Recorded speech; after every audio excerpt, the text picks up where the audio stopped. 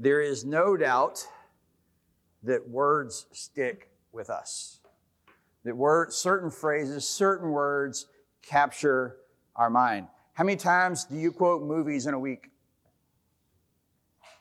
How many times when you're hanging out with your friends do you drop one-liners from your favorite movie at some point when the situation arises, or TV show? And if I had written some down, I would quote them and have you finish them. But I know one because it's one of mine. May the force. See what I mean? But I mean, or if I were to do campaign slogans for TV, mine would probably be too old for you to know them. And Coke is still the real thing, that kind of thing. How old is that one? But when this stuff sinks into our head and we know it, what about song lyrics? You just thought of a song as soon as I said that because it sticks in your mind. And you have a favorite song, and you walk around, you catch yourself singing your favorite song. Or worse, somebody catches you singing it in your car when they're sitting next to you at a stoplight and they laugh at you. But when you're on your own, you're walking around singing this stuff is in your head. What if I did Bible verses? Beyond John 3:16, how would we do? Right? Huh? Some of us, there are some people who are gifted at this stuff that have the Bible, like memorize entire books of the Bible. My brain's not wired that way. I'm thankful for Google. I need the Bible verse that says this. There it is. Okay, cool. But we know songs, we know movie lyrics, we can quote whole movies, some of us. But if I said quote the first chapter of John, you'd be like, in the beginning was the Word. Right? But words definitely stick with us. What about people in your life who have been influences, who said things that just stuck? We're spending with the positive right now. I am sure there are people who have said things to you at some point in your life that stuck with you that wasn't as positive. Somebody told you you were fat, or somebody told you you were stupid, or somebody told you you were not good enough, and it stuck. And it became a tape inside of your head that plays over and over and over again and has a self-fulfilling prophecy to it. But so does the positive, hopefully. Somebody told you you were smarter and more talented than you actually are, and you fall on your face all the time. I don't know. But hopefully these words stick with us. I had several teachers. I can actually tell you some of those because it has stuck with me. I remember my ninth grade U.S. world history teacher, so it would have been eighth grade. I don't remember when. I remember the phrase. I remember him telling a story about a war in Europe and about him having fun with it and talking about this guy got upset and took his troops and went home. Like you take your toys and go home. Like it sticks in my head.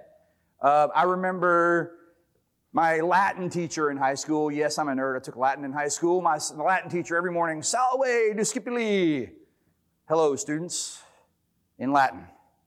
Not that influential, but there you go. I still remember it, right?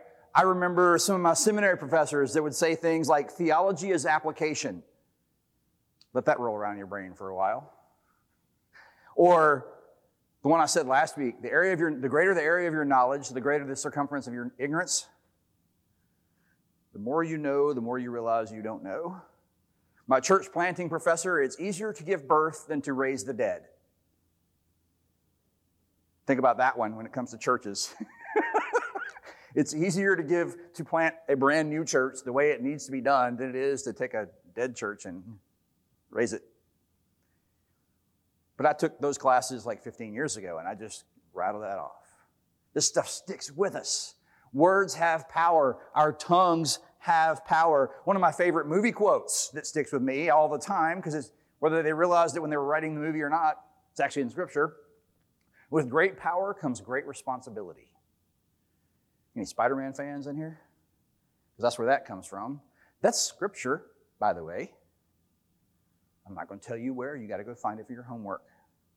With great power comes great responsibility. It's a famous line from the original Spider-Man with Tobey Maguire. Original Spider-Man. The early Spider-Man movie with Tobey Maguire.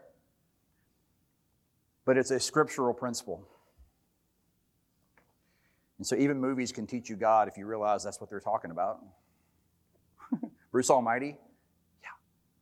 Not exactly a pure movie, but it's loaded with scriptural imagery. It's a lot of fun to watch.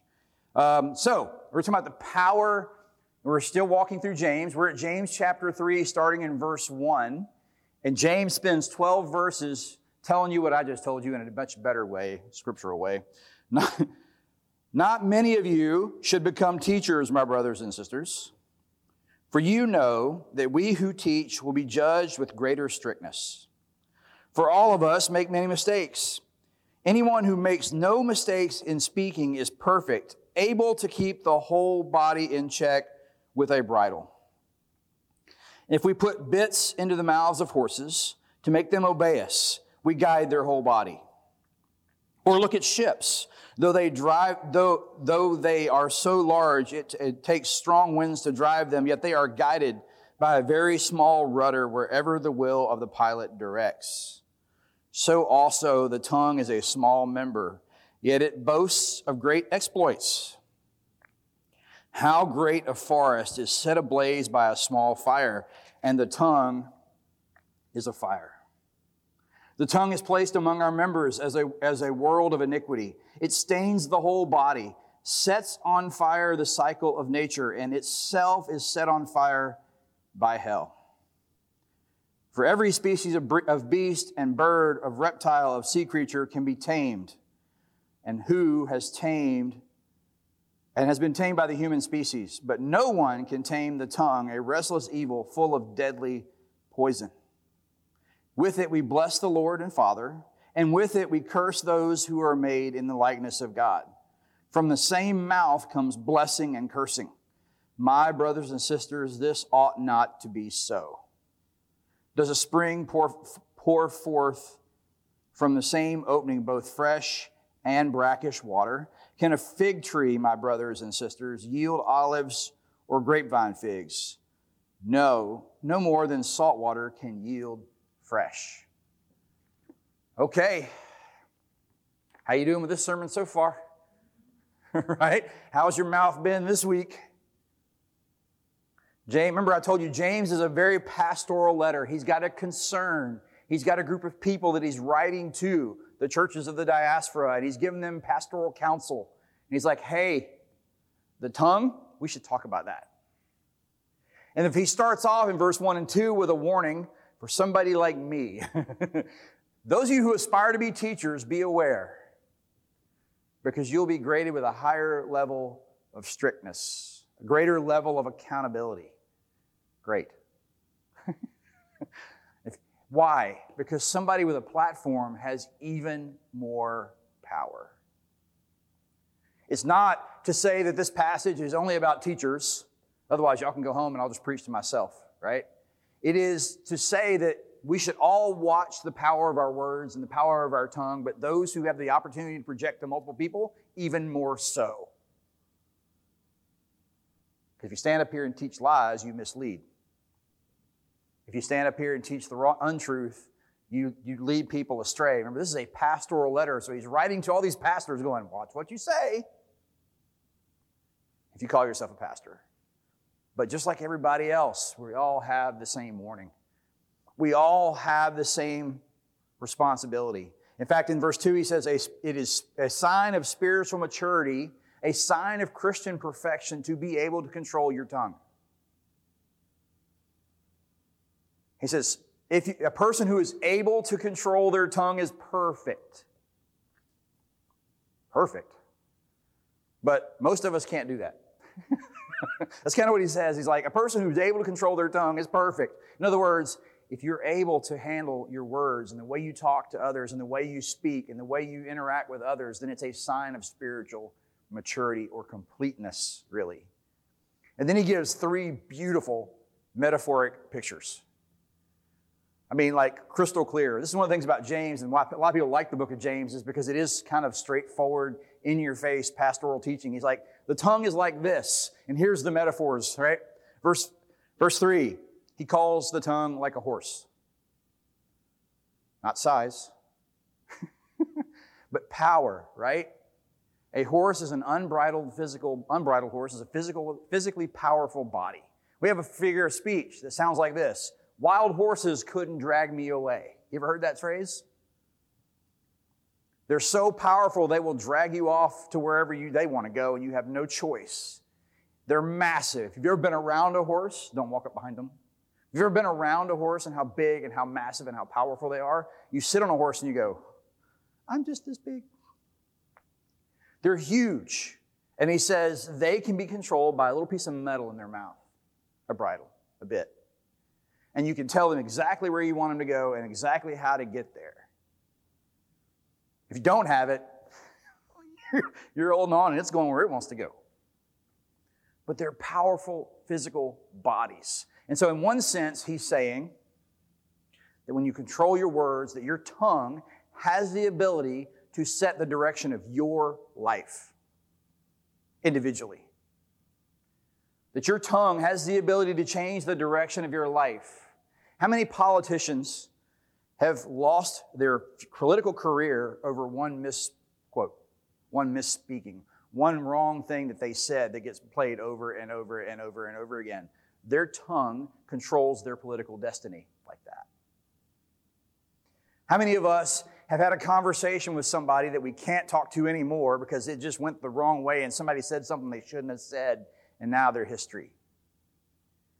How many of you have blown a job interview with the wrong answer to a question?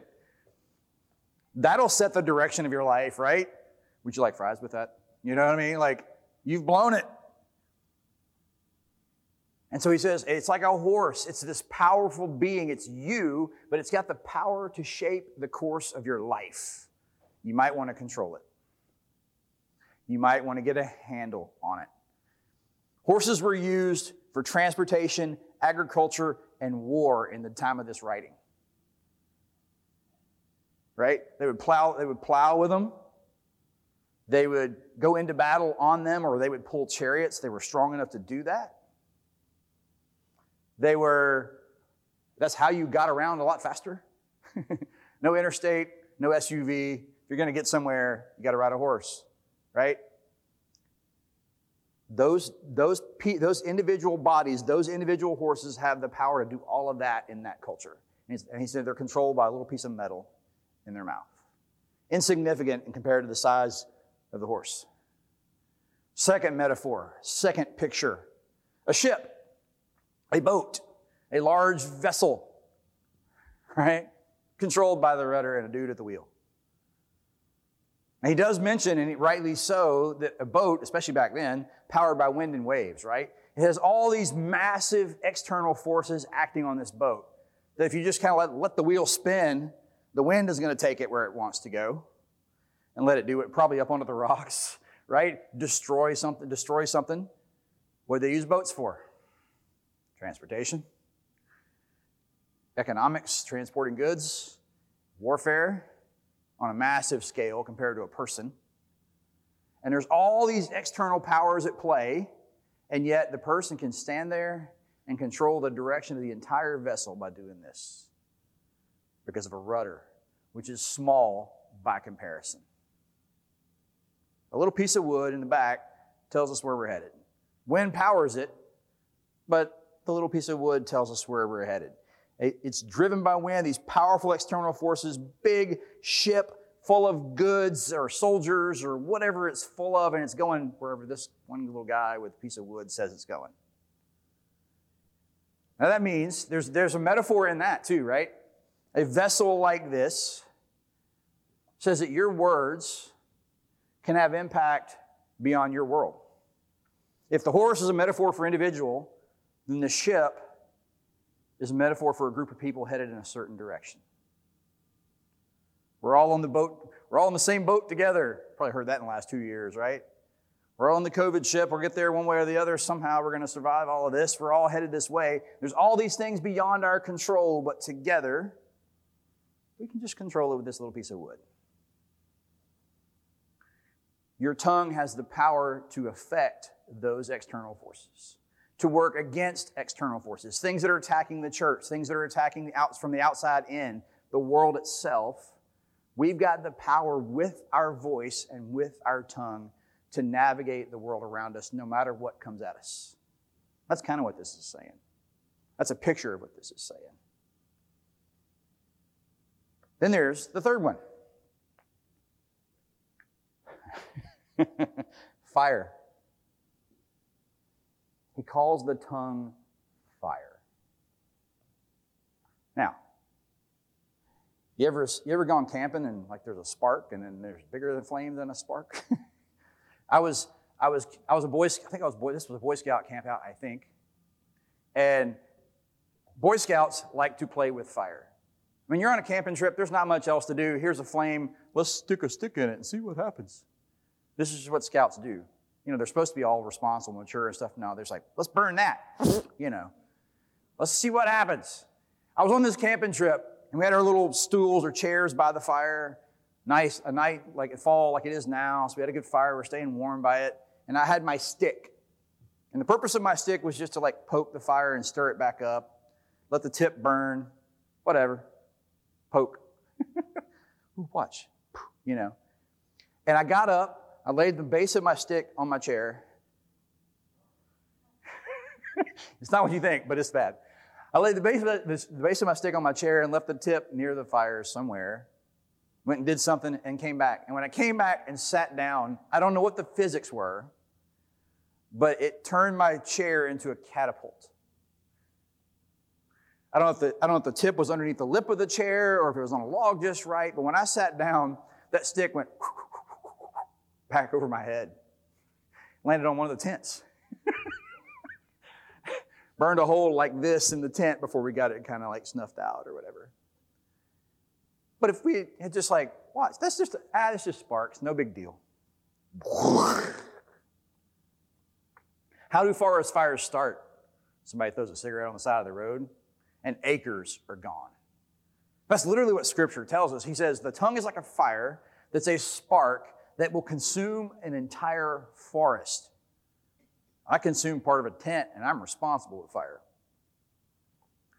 A spark on the side of the road can burn down acres or homes or anything in its path. What does that tell us about the power of our tongue, of our words? That in a church, remember this is a pastoral letter to a group of people in a church.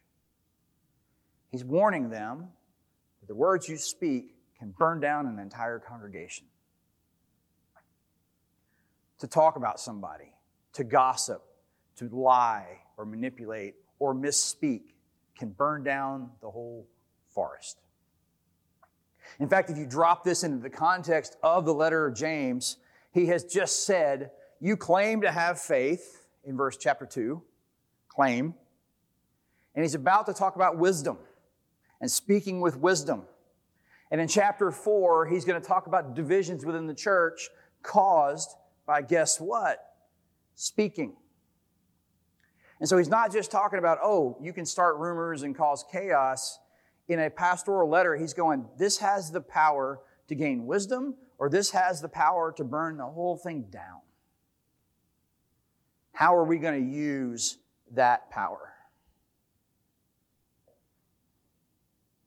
The smallest spark can destroy an entire forest. A spark from one person can set on fire. And suddenly, you say that, and it's one of those things, your words can't be pulled back, right? It's like if I go to the tent and just light the tent, then it's beyond me, right? If I throw the spark into the woods, you got to have whole rescue teams and fire crews to contain that sucker. It's beyond me. And so the warning around this fire tongue is this: be careful what you say with your words, because sooner or later it's going to be beyond your ability to contain it. Now that spread could be good or it could be bad. The rumor you mentioned offhand, that comment you mentioned offhand to somebody, could destroy an entire group of people and their relationships. Or it could be used in a different way. Look at verse 7. This is actually a reference to Genesis 1, and you realize it. This is chapter 3, verse 7. For every species of beast, of bird, of reptile, of sea creature can be tamed and has been tamed by the human species. But no one can tame the tongue. So verse 7, what does that sound like? Every creature under heaven is now yours to have dominion over. You're able to tame it all. You can't tame this. You can't hold this back. At least not perfectly. It's also a reference to 126, though, of the James. One of the beauties of James that I've noticed in studying this is there's lots of interconnected loops. He's talking about the tongue, but he's already talked about the tongue. Verse 26 of chapter 1. If any think they are religious and do not bridle their tongue, but deceive their hearts, their religion is worthless. He drops that in chapter 1 and then comes back in 3 and goes, here's why. Or verse 19. You must understand this, my beloved. Let everyone be quick to listen and slow to speak. Why? Because you might burn the whole thing down. It's a pastoral letter. It's a reference to James. We've been given dominion. Then verses 9 and 10. Remember, I think I said this the first week. But this is James. This James, the James we think that wrote this book, is Jesus' half-brother. And when you read James closely enough, you can start to hear him quoting his half-brother a few times. Look at verse 9 and 10 again. With it, talking about your tongue, with it bless the Lord and Father, and with it you can curse those who are made in the likeness of God. Another Genesis reference there, right?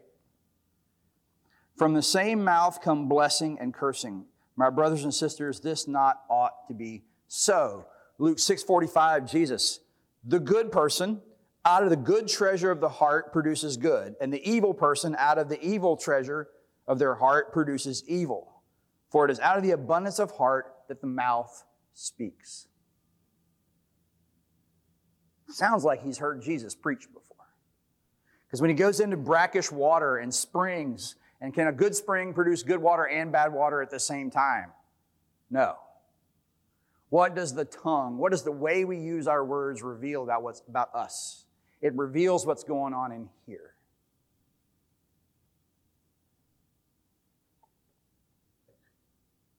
Matthew 7 and 16 and 18. You will know them by their fruits.